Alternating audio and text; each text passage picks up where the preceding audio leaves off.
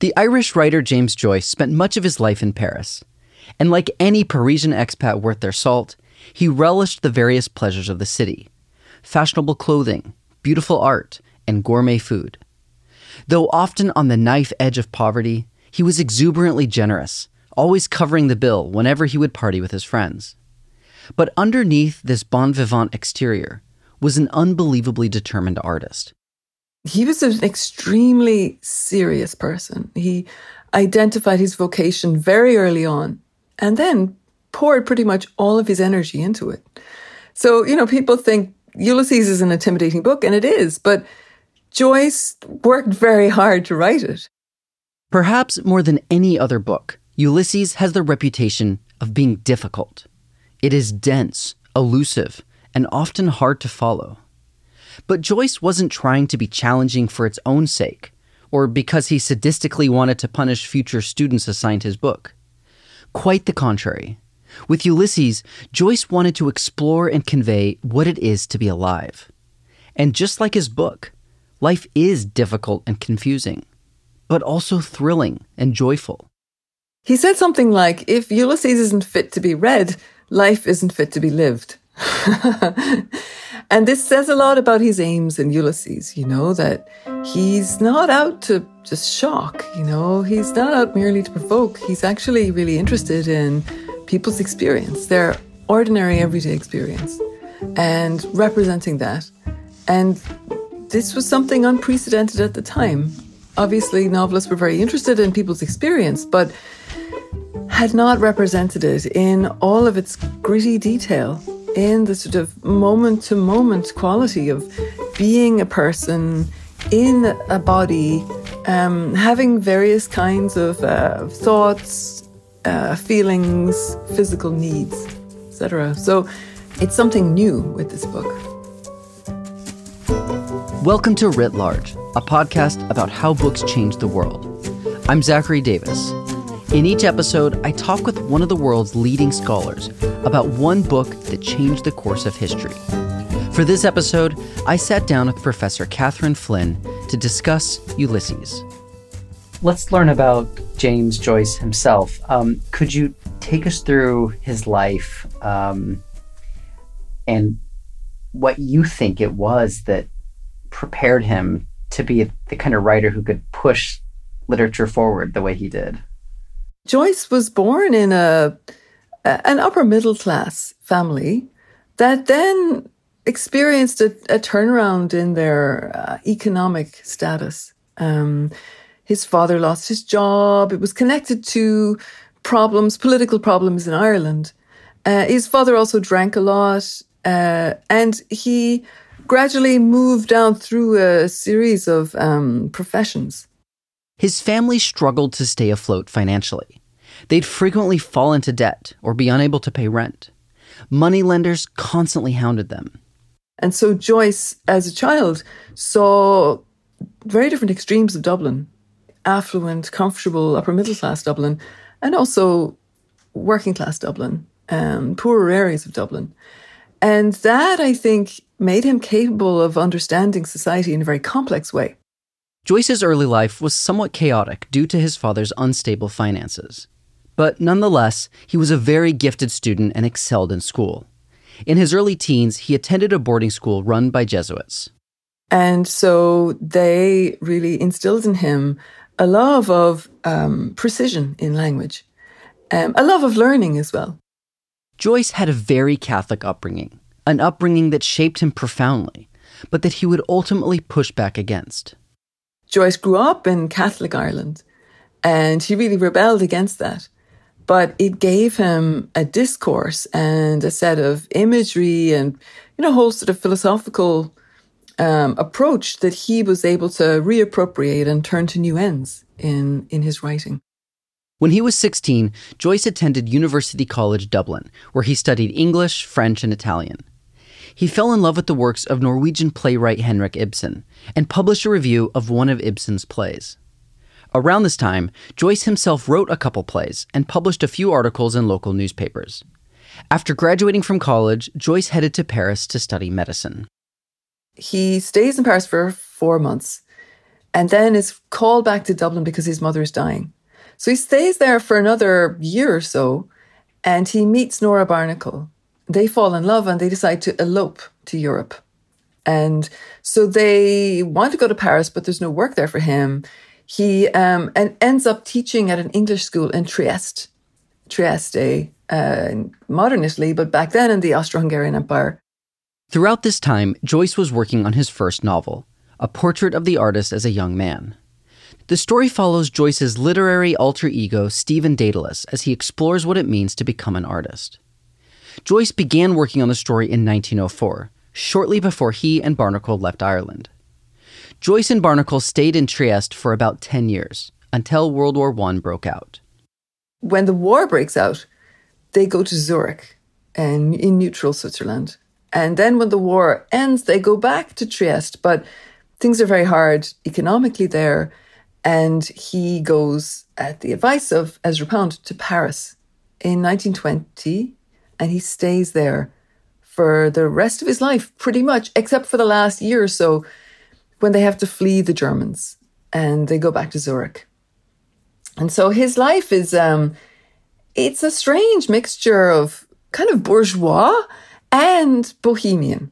So he, as soon as he possibly can, he stops working. He finds a sponsor in Harriet Shaw Weaver, and he's very good at getting money from people, but he is getting money from sponsors because they know that he's producing important work. But it's not like he's frugal with it. Like, they go out to dinner, they buy nice clothes, they have a great time. So they love eating out. But they also have, there's a story of someone visiting them in their flat in Paris, and they're sitting on the floor with a roast chicken between them.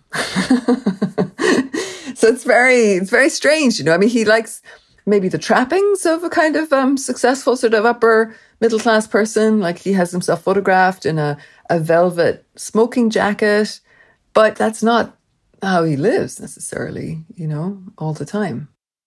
Do you know much about his work day as a writer? Well, he liked to work with his family around him. So Nora Barnacle, his partner, and his two kids were usually around, and he would sit on a bed or sprawl in a chair, writing on pieces of paper. And there was no desk. There was no quiet, writerly solitude. So he was loaned an apartment in Paris in the early 1920s by Valérie Larbeau, who had this beautiful writing room. And Joyce just couldn't write in there. He needed the noise. He needed activity. He took inspiration from the kind of ambient sound environment, the verbal environment that he lived in. He was always someone who was uncomfortable creating out of nothing and was always adapting his own previous writings or adapting what he heard on the street or what he found in literature. So he was constantly combining and superimposing and editing and adding. It's a very accretive style. It's really not about retreating into solitude and having the muses visit you out of emptiness. That's the complete opposite. One of his inspirations was the political struggles of his day. So Joyce, as a child, experienced the aftermath of the fall of Charles Stewart Parnell.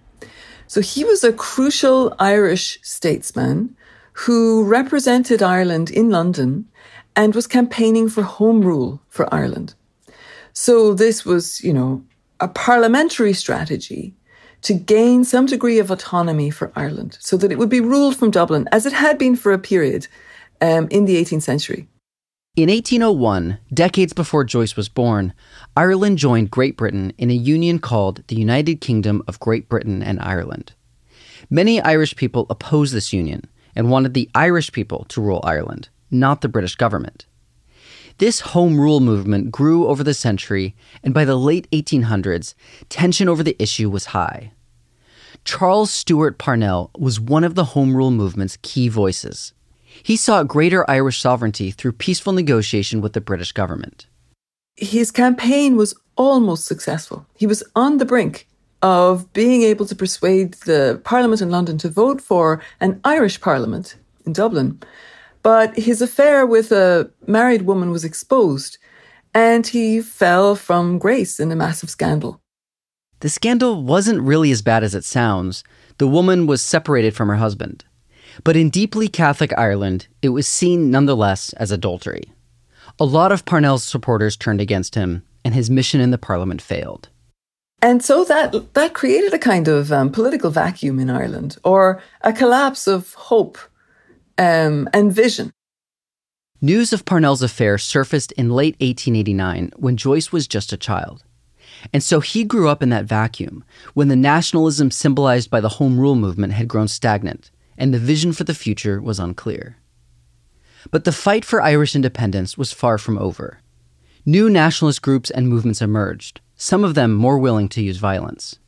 The 1916 Rising happens, which is brutally squashed, but that brutality, in fact, inspires people, and then the War of Independence begins a few years later. Around 1914, in the middle of this political turbulence, Joyce began writing his masterpiece, Ulysses. So Joyce sets Ulysses in 1904, long before that happened. So at this moment of relative quietness in Ireland. And what he shows is the various traces of history on the country, and this sort of range of attitudes, all of these attempts that are in people's minds. You know, these kind of nationalist ambitions and efforts and energies are all present in the book, which makes it a little difficult, you know, because you see it as a Dubliner sees it, which is largely unexplicit. You know, all of these references are made and it's assumed the reader will understand them. But that's how people are as historical subjects. You know, their minds are filled with the past in a way that is often inchoate and not consciously expressed, and often not fully understood. And so the reader gets exposed to that complex historical background when they read Ulysses. How do you explain to somebody what this book is about? This is a book about being a person in the modern world, and where there are no easy answers. Every day we're confronted with all kinds of questions, you know, what to think, what to believe, how to act. There's so many options because tradition has weakened. You know, we're free to a large extent of tradition. We can opt into it if we want, but if we choose to. And so the book is about the issue of autonomy in a way, the problem of autonomy. And how that kind of reflects in various ways on what it is to be a person, what it is to think for yourself, about the reader as well. Like it has a kind of complicated attitude towards the reader, or it refuses to give the reader simple answers.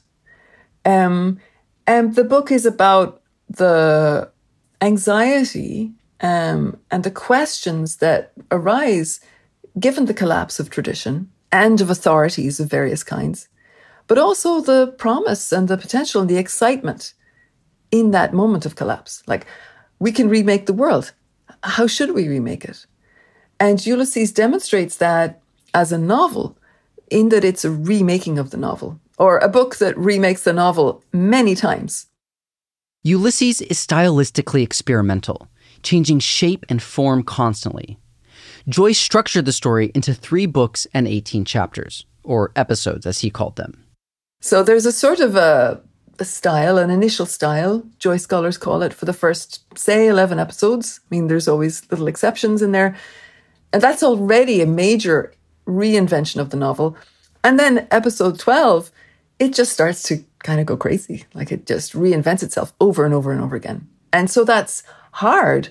But once you start to think about it as a kind of joyful exploration of possibilities, then as a reader, you can have fun. You can go on this kind of wild ride with the book. The story begins with the character of Stephen Daedalus, who was the main character in Joyce's first novel, A Portrait of the Artist as a Young Man. So he has the first 3 chapters. It's pretty mundane. He's having breakfast with a friend of his who's kind of a frenemy, and an Englishman who's staying with them. He goes and teaches a class at a school where he's working. He teaches it pretty badly. He talks to the headmaster. It's a very unsatisfying conversation. And he goes and walks on the beach. So those are the first 3 episodes. And then we have Bloom. And so the novel resets. Chapter 4 starts again at 8 a.m. And we see another breakfast. 2 breakfasts in a way. The breakfast Bloom has himself and the breakfast he cooks for his wife, who's upstairs, Molly Bloom. And then Bloom sets off out of the house and wanders around Dublin for most of the day, taking care of some business. He's an advertising agent.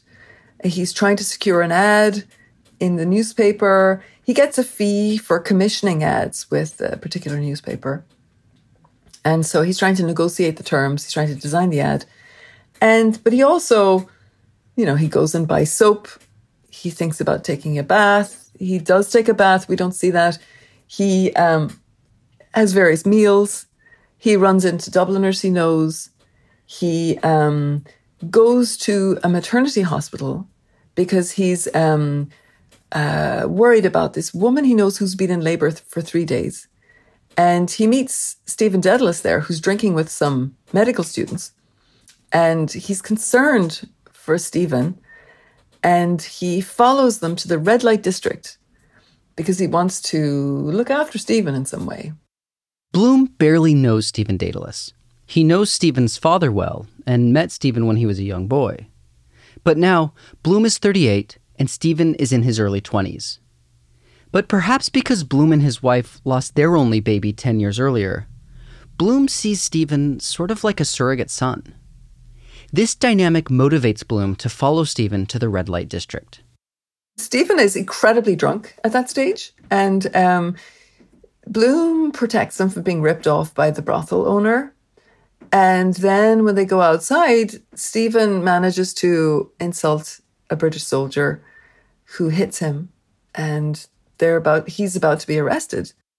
Stephen passes out, and while he's unconscious, Bloom and a friend manage to get him off the hook. When Stephen wakes up, Bloom invites him over to his house for some hot cocoa. They drink this cocoa together in the kitchen. They go out into the back garden and they urinate side by side. And Bloom has offered Stephen a bed for the night, but Stephen refuses and he heads off. He heads out into the darkness. We don't know where he's going to sleep because he has decided not to go back to the tower that he was renting, that he was sharing with this friend. And so it's a big question. We don't know what will happen. Bloom has these ideas that Stephen will maybe teach Molly Italian because Molly is a singer and it would be great for her to know more Italian. Or that something will happen with him. But we don't know. And then Bloom goes upstairs to bed. The major plot point of Ulysses comes up, which has been on Bloom's mind all day in fragmentary ways. But it's that Molly is having an affair. So Molly, on this day, Ulysses is set in one day, and this is the day that Molly sleeps for the first time with another Dubliner called Blazes Boylan, a kind of man about town, a bit of a dandy. He's well off. Bloom refers to him as the worst man in Dublin because he's maybe a bit of a womanizer. He's a confirmed bachelor. And so he suspects that they're going to sleep together. How did he know the affair was, imminent or possible? Was Molly not even bothering to hide evidence? So after their baby boy died, Bloom went off sexual intercourse, like full sexual intercourse. He was interested in certain sexual relations with Molly, but not actually intercourse. And so, this could be Molly's way of bringing him back, provoking him. But he knows, he sees at the beginning of the novel that she's gotten a letter from Blazes Boylan that she hides. And he asks her about it, and she says he's coming around at 4 p.m. with the program for a concert tour that they're going to go on the following week. And so Bloom just suspects, and he's right. He's correct. His suspicions aren't confirmed until the end of the book, but he is correct. So the plot insofar as there is one, really revolves around this suspicion and ultimate confirmation of the infidelity of Molly. It does, except that in a way it's centered on Bloom's acceptance of the affair. So he doesn't know how he's going to respond ultimately, but he lets it happen. He fantasizes about it happening. We realize that there's even some pleasure attached to that. We see that he feels that it's important to Molly. He thinks at times, why do women, or why do it to stay young? She must. And he knows that he's abandoned her in a certain way. And that, he thinks of women's bodies like musical instruments that have to be played in order to be alive. And this sounds very objectifying, but he means it from the woman's perspective. So it's about a kind of non-possessiveness. That is really, I think, at the center of the book.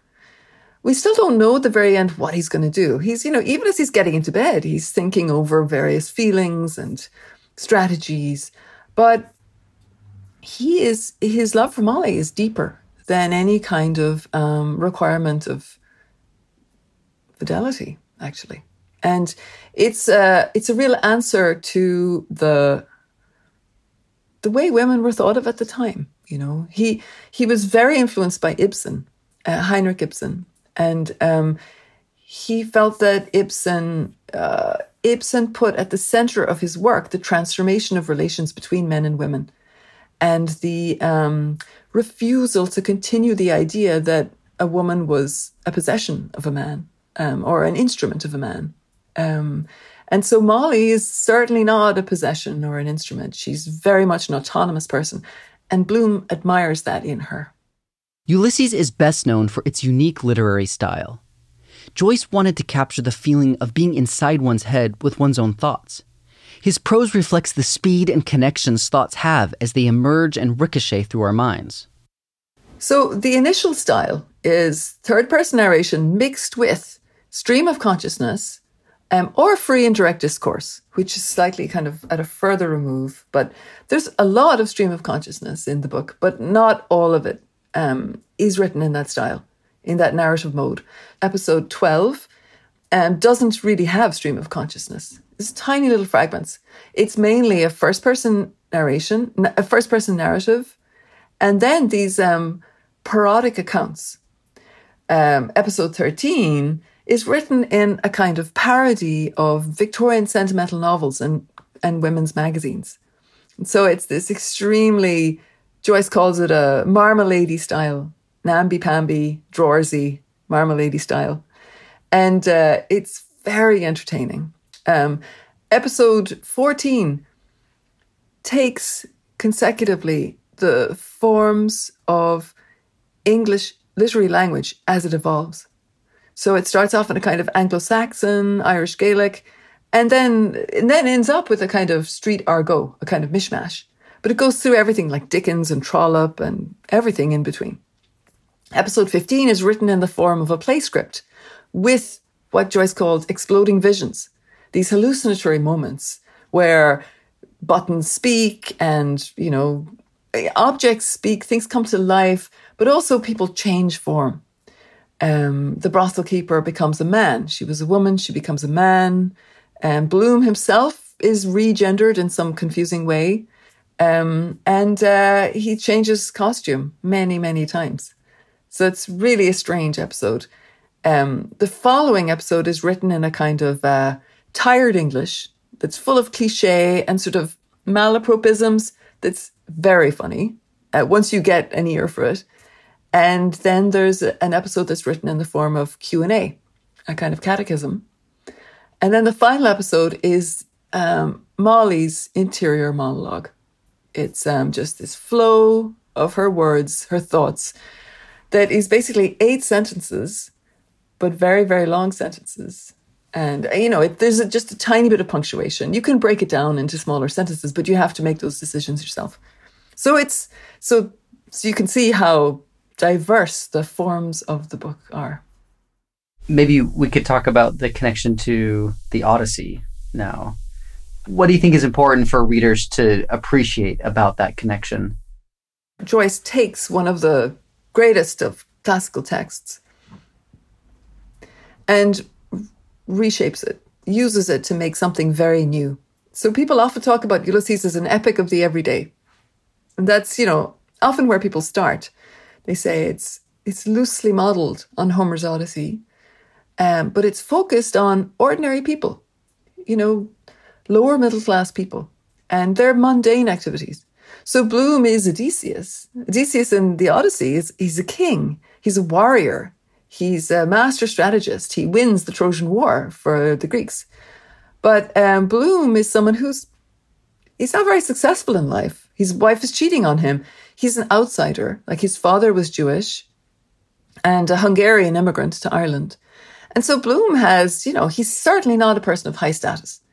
And this is a major gesture that Joyce makes against traditional hierarchies and traditional ways of understanding who a protagonist needs to be and who a hero needs to be.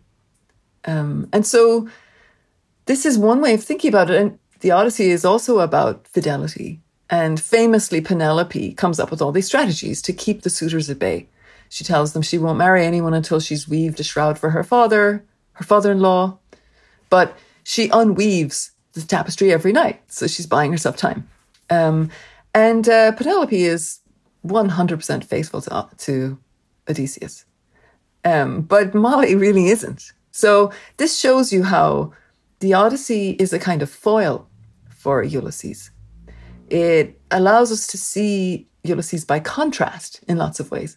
So it's very fun. It's really fun to look for the Homeric parallels. But often those pose more questions than provide answers. Let's talk now about how readers responded in the public when it came out. What was the initial reception to the text? So Ulysses was published partially in serial form in the Little Review. So the Little Review was a small literary journal that published excerpts of Ulysses starting in 1918. And in 1920, they got to episode 13, and suddenly someone reported the book for obscenity. There was a complaint made to the secretary of the New York Society for the Prevention of Vice. And so subsequently, a panel of judges ruled that the novel was obscene. And it was effectively banned in America. And it made it very hard for Joyce to publish the book. So it looked like it was going to be published in New York, but then he refused to make any changes. And so he was dropped. And lucky for him, lucky for us, Sylvia Beach, who owned the Shakespeare and Company bookstore in Paris, decided to print it herself under the name of Shakespeare and Company. And so she did that, bringing it out in 1922. And it was celebrated.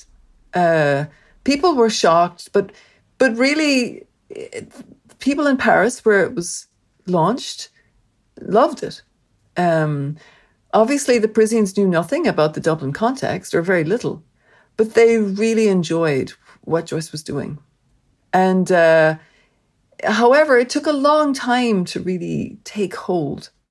Ulysses was eventually published in its entirety in the United States, and it has now been translated into over 20 languages worldwide. With Ulysses, Joyce redefined what a novel can be, and he did so in such a profound way that it is hard for contemporary fiction writers to escape its influence. What Joyce said is, we can no longer write a traditional novel. Like 19th century realism is a convention that we have to move on from, that we have to really question and play with.